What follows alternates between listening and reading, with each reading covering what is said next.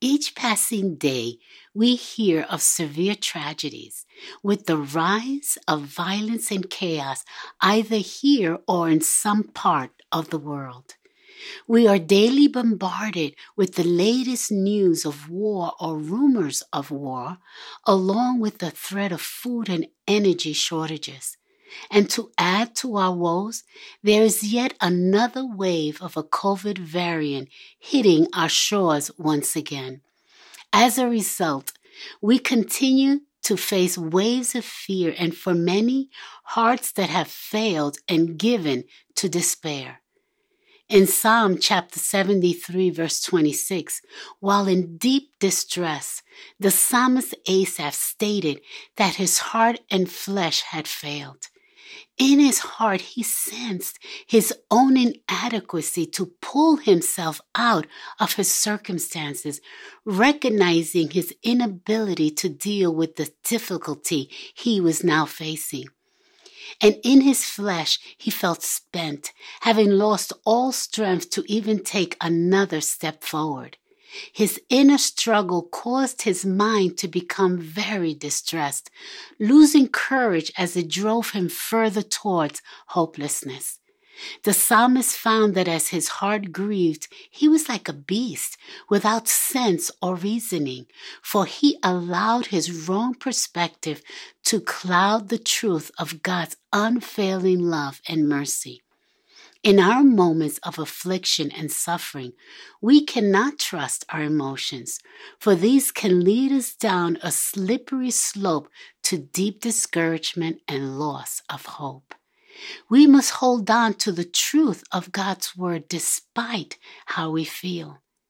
Have you been experiencing the same sentiments as the psalmist, unable to cope with the sorrow and trouble that surrounds you? Perhaps you recently received bad news that has paralyzed you with fear or with grief and pain. You have turned to friends or family for comfort, but only to find that they have moved on and it left you with a piercing emptiness and a deep sense of abandonment. You may have even tried turning to other things, hoping to find an escape from your troubles, but were left still empty and dissatisfied. These may have given some temporary relief, but in the long term, they cannot provide the comfort, peace, healing, and reassurance one needs. Keep in mind that the season of suffering we are in can lead us to believe lies about God's character, calling into question His love and power to bring us through our difficulties. This can cause us to turn away from Him and turn to other things instead for help or relief. Our help can only come from the Lord. The Bible tells us that God is our refuge, that is our hiding place, and strength, a present help in trouble, that is an immediate help in our times of trouble. However, God will at times allow distress in our lives to cause us to realize that our only hope is Jesus as we turn to Him in faith. God longs to hear the cries of His children because He desires the opportunity to reveal more of Himself and His power to us in times of distress. The psalmist's wrong thinking caused him deep distress until he entered the sanctuary of God. Then he understood how quickly our perspective changes when we have spent time in God's presence through prayer and reading God's word, humbly taking our troubles and complaints to Him. The Lord will graciously meet us right where we are at in that moment. Take your doubts, disappointments, anger, fear, and anxious thoughts to God in prayer.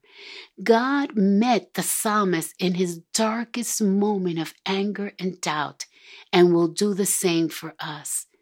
It was only when he entered God's presence that the psalmist could see that only the Lord was his strength, his defense, the Almighty One who could shield him, comfort and protect him in times of trouble.